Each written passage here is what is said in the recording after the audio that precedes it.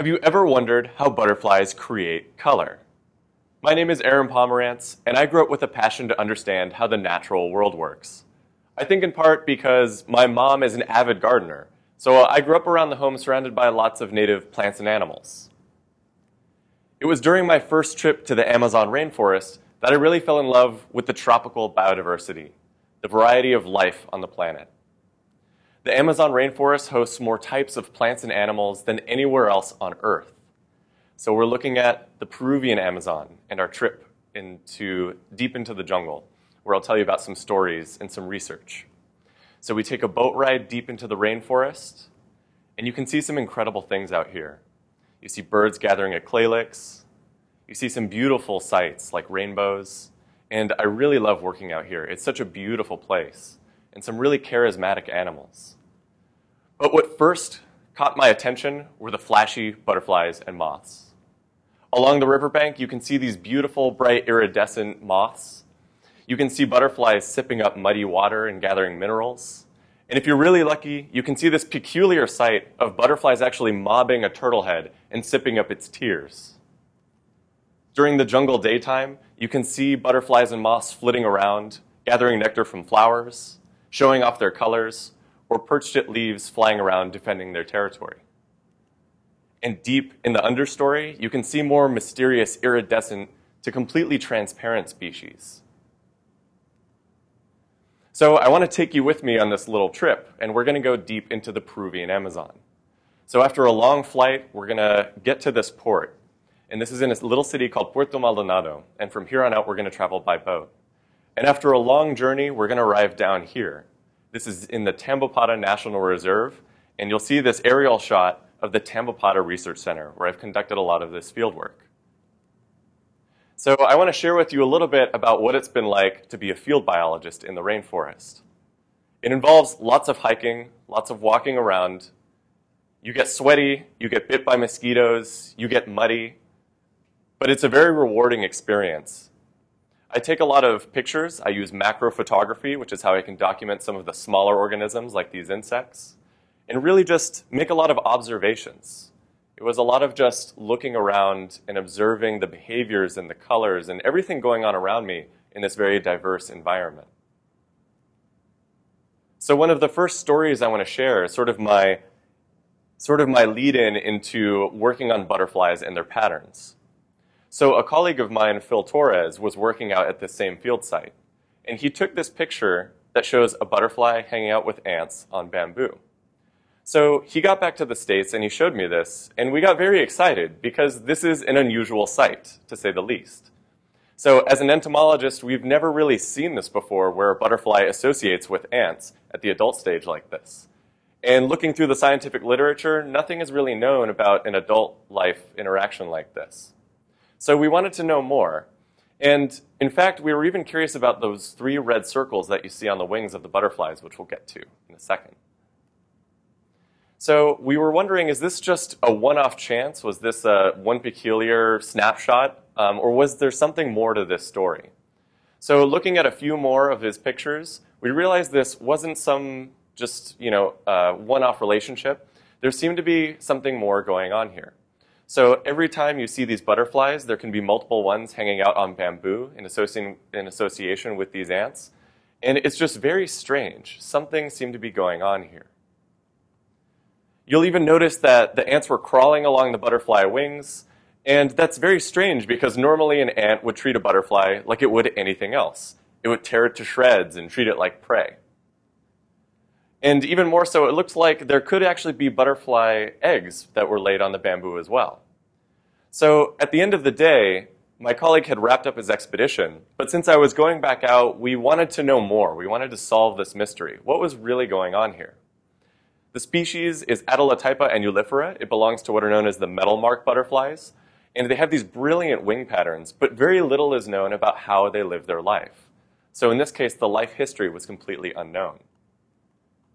So I went back out and I started searching. And you might imagine trying to find an insect in the middle of the jungle, it's kind of like finding a needle in a haystack. So it involved lots of hiking around, Sometimes I would be out in the middle of nowhere and just a rainstorm would hit and I would get drenched and not even find what I was looking for. But that's okay because at the end of the day, you're out there searching, and after a long, long, long hike, I had stumbled upon this piece of bamboo. So I pulled this leaf back that was at the base of the bamboo, and I saw these guys. So there were these two little caterpillars. You can see the head right there, that one's flipped around, and there was an ant hanging out with them as well. So as I started taking some pictures and recording some video of these little caterpillars, the ant actually jumped on top of them and wouldn't move. So that's a very cool behavior. It looks like there's an association with these caterpillars and this ant, but the story wasn't over. Was this actually the butterfly that we were looking for? So I came back and I watched, and eventually these two caterpillars turned into their pupa. So I knew it wouldn't be long before we actually got an emergence of the butterfly. So I watched and I waited, and finally, one of them eclosed. The butterfly came out, and it was our species of interest. This was very exciting because now we had completed the life history, going from egg to larva to pupa to adult of this species. It was really exciting at the time. I remember I had jumped on my laptop and I had tried to shoot my colleague an email. But you can imagine when you're in the middle of the rainforest, Wi-Fi is very sketchy. So it was very exciting, but it took a little while for us to put this story together and finally write it up as a publication. So while I was out there, I was able to make some other observations. It also turns out that at the caterpillar stage, other species of ants will take care of them.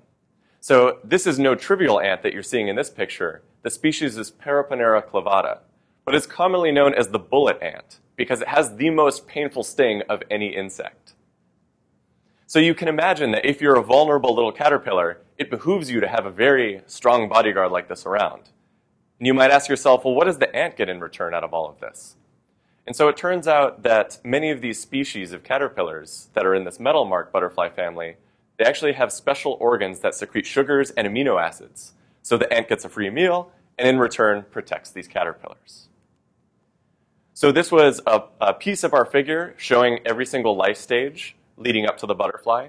We have the eggs that are laid at the tips of bamboo shoots. The caterpillars emerge and they're protected by ants as they sip up sap from the bamboo nectar. And then all the way down to pupa. But I want to bring this back to that wing pattern. I mentioned that there were 3 red circles in the wings, and they were hanging out with those 3 red ants. And so I want to share another evolutionary phenomenon that occurs in groups of insects and arachnids. What you're seeing in this figure are ant mimics. And there's actually only one ant pictured. It's this one right here, but it was the meal of this spider that's evolved to look like that ant. In this top panel as well, that's a spider. Down here is actually a cricket, and here is what's called an assassin bug. But these have all evolved over time to look like ants. This is called myrmecomorphy. And it's a very cool phenomenon that occurs because when you look like an ant, you might look like something that bites and stings. And so that's a very good evolutionary advantage if you look like these animals. And so if we look back at this butterfly that has these wonderful wing patterns and hangs out with these ants on bamboo, you start to realize that maybe something is going on here with this pattern. The butterflies aren't skittish. We didn't scare them off, so they didn't seem afraid. And in combination with the wing pattern, we have a hypothesis that the wing patterns look like the ants. And this would be very exciting because there's nothing known in the literature of a butterfly wing pattern that looks like ants. We know other insects and other spiders have evolved to take their form, but this would be the first case in a butterfly pattern. So that was really exciting. There is one other piece of literature, not with a butterfly, but with a moth, that actually has evolved to look like a jumping spider in its wing pattern and behavior. So this could occur in moths, and it could occur in butterflies, but one of the questions is this just an unusual phenomenon, or does this occur more often? So this leads into our next jungly story. So these are weird yellow bulbs that are protruding from a tree. And this was just sort of, I was walking through the rainforest and just noticed this odd-looking protrusions coming out of this tree. At first, I didn't think much of it, but I thought they were very strange looking. I mean, what is that?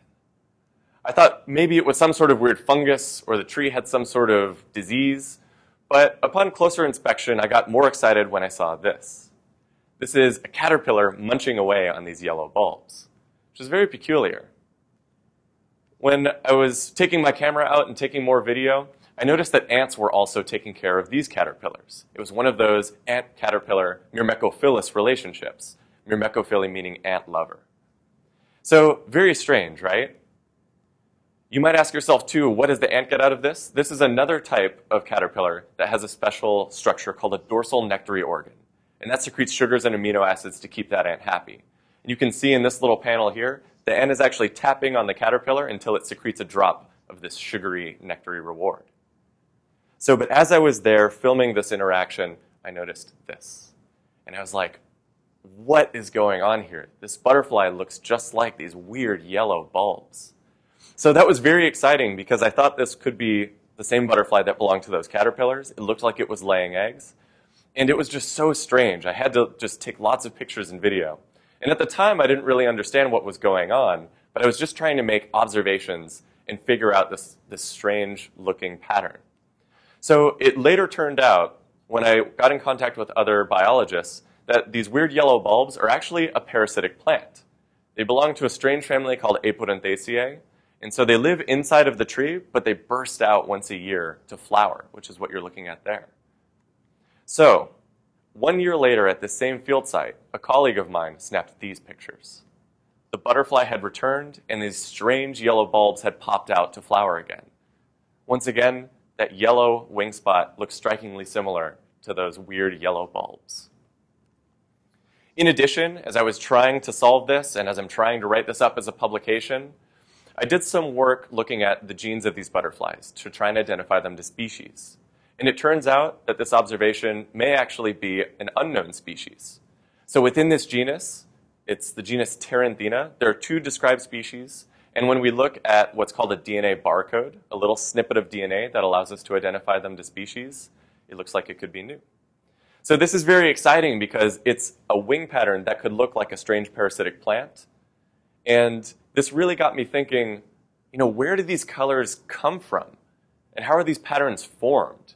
It was sort of my journey from looking at these strange wing patterns in the Amazon rainforest to wondering fundamentally, how do we get these wonderful shapes and patterns in the wings? So in my lab at UC Berkeley now, we try to answer some of these fundamental questions in butterfly and moth wing colors and patterns. So what are the functions of wing colors in the first place? Well, you could have a wing pattern that allows you to blend in or camouflage very well, like this butterfly that looks like a dead leaf to avoid predation. You can have these brilliant blue wing patterns like these bright morpho butterflies. So they actually do this flash and dazzle where they're extremely hard for a bird to track as they open and close their bright blue wings. Or you can be like this bright orange butterfly that's actually advertising its toxicity, warning a bird that if it eats it, it's going to get sick. And in addition, we get mimics that will not be poisonous, but will evolve to look just like these poisonous butterflies. And so, since butterfly colors are heritable, they're important for their survival and sexual selection, butterflies have been excellent systems to gain insight into evolutionary biology and ecology. So, where do these patterns come from? Well, if you zoom in very close on a butterfly wing, you'll notice that it's a myriad of all of these different scales. And each scale is one large cell that elongates, and it's the positioning of all of these that creates these wonderful patterns that we see. And so the colors themselves can arise in one of 2 main ways. So throughout the color spectrum, butterflies can make just about any color imaginable. But where we see some of the warmer colors, like the oranges and the yellows, these are often produced by pigments. And so the butterflies are actually able to manufacture these biochemicals that are deposited in the scales themselves to produce these colors. On the other hand, if you look across animals that are brilliantly metallic green or blue, these are usually never due to pigments, but rather to a phenomenon known as structural coloration. So if you look at this heliconius butterfly wing, you'll see that it's very brightly colored in some of these patches and some of these darker patches. So here we know through more recent genetic work that the black patches in these scales are due to a gene called melanin, much like what we have in our skin and hair, whereas the more bright orange and yellow are due to omochromes. Whereas if you look at that morpho butterfly, that brilliant blue one, there's actually no blue pigment in here.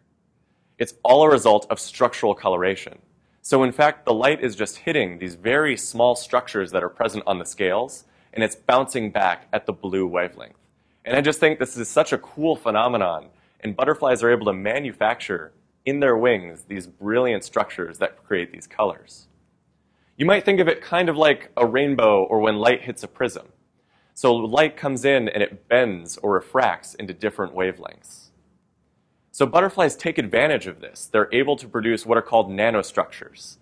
So as a little demonstration, as a little trick to see what structural color looks like, you can place a drop of alcohol on a morphowing and see what happens. So as you place a drop of alcohol on this morphowing, you'll notice something. It changes color. It goes from green, and as the wing dries, it changes back to blue. So this is really cool because the alcohol is interacting with those tiny structures on the wing and changing the way the wavelength is coming back.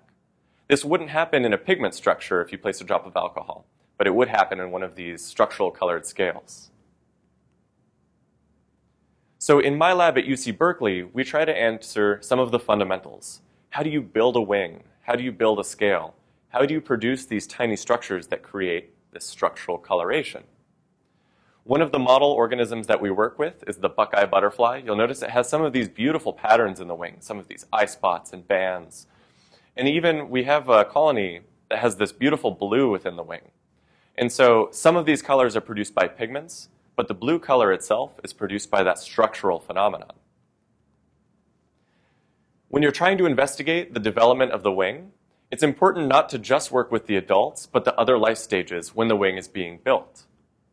And so we look at the larva and the pupa, because along the way, the wing is being constructed. But this presents a challenge, right? You can't see inside of the pupa. It's covered by this chitin.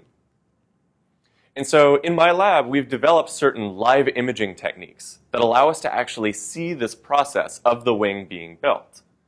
And so this was developed by members of my lab, and I've been working to continue this in other species and see more of the dynamics of what happens. How does this work? Well, the wing is actually present in the caterpillar stage. It's just a little ball of cells called an imaginal disc. And so if you do a little delicate surgery, you can just go in very gently. And just underneath the cuticle there, you can pull out that tiny bit of cells that would go on to create the wing. And so you can see in this bottom panel here, I've just pulled out a little bit of those cells. So what happens when you remove those is you actually get a window. So in essence, you've removed the cells that would have gone on to create the forewing and also that outer cuticle. So now we can see the hindwing develop in this case. So I can then take the pupa and put it under a microscope. I have this little setup where I have a time-lapse camera ready to go. And I'll take an image once every 20 minutes or so. The pupation and the process of the wing being built takes around 8 days, depending on the species. And so what we get in the end is a beautiful time-lapse of a wing being constructed. So what you see here is the base of the wing. You can see some movements going on as the wing grows and expands. You can see the wing take on more form, and it gets a bit more opaque as some of the proteins are being deposited inside the scales as they've elongated. And then the coolest thing to me is at the very end, you get those patterns coming in, the eye spot, the orange, and then this flash of black as the melanin was flipped on. So it's a very beautiful process. And I've watched this video 100 times and still see something new each time. It's a very dynamic process. In my lab, we've worked with other species like the painted lady, and we've tried to do some fundamental work on the development of a scale. So we can look very close with very high-powered microscopes. We can use fluorescent dyes and take snapshots, essentially, of the wing as it's being developed. And so with that same species, with the painted lady, I've also done one of these techniques. But instead of performing a surgery, you can actually just open the wing a bit. And so what we're watching is the development over time. And you can see the ventral side of the forewing here and the dorsal side of the hindwing. It has these very interesting synchronous pulses as the wings expand, as the scales grow. And then finally, about 24 hours or so before the butterfly comes out, we'll see the flash of those pigments come on right there. So I just love watching these videos because you can see how the patterns get set up. You can see how the pigments get deposited. And then at the very end, the butterfly actually comes out. So it's a very cool live imaging process. So again, we can take snapshots of each stage and try and get a sense of dynamically what's going on as you build a butterfly scale. How are the pigments deposited? Where are they deposited? And what's setting up that pattern? And ultimately for us, where do species that create structural color, where does that color come from? And how do they make it? So there's future work that we're doing in the lab right now. And essentially we want to understand the genetic mechanisms. And part of what we do is try and knock genes out and then knock genes in. So if we use a technique, CRISPR-Cas9, which is a functional gene editing tool, we can actually start to mess around with the genes themselves. And our ultimate goal is to see the wing pattern. And so we're getting closer to finally understanding some of these molecular mechanisms. But how does this tie back into the big picture? Well, even though we have a few model organisms of butterflies, there's still a lot left to learn about patterns and where they come from. So even though there are just a handful of species that scientists have worked on right now for genetic studies, there are over 200,000 different species of butterflies and moths. So imagine what's left to be learned about the origin of all these wonderful colors that they can make in their wings, how they make these tiny structures, and how they make all these different pigments, and how they put all those together to create any pattern or color imaginable. So overall, I'm very excited about this work. I think there's a lot left to learn. And I want to tie this back into the biodiversity of the rainforest at the end of the day. So those butterflies that we saw that interact with ants or that mimic a weird parasitic plant, where did those colors and patterns come from? And what can we learn by studying the genetics of the wing? So I'd like to thank my lab at UC Berkeley, Dr. Nipam Patel, and everyone else in the lab. I'd like to thank Rainforest Expeditions and National Geographic and the University of Florida for their help and support in getting out into the field.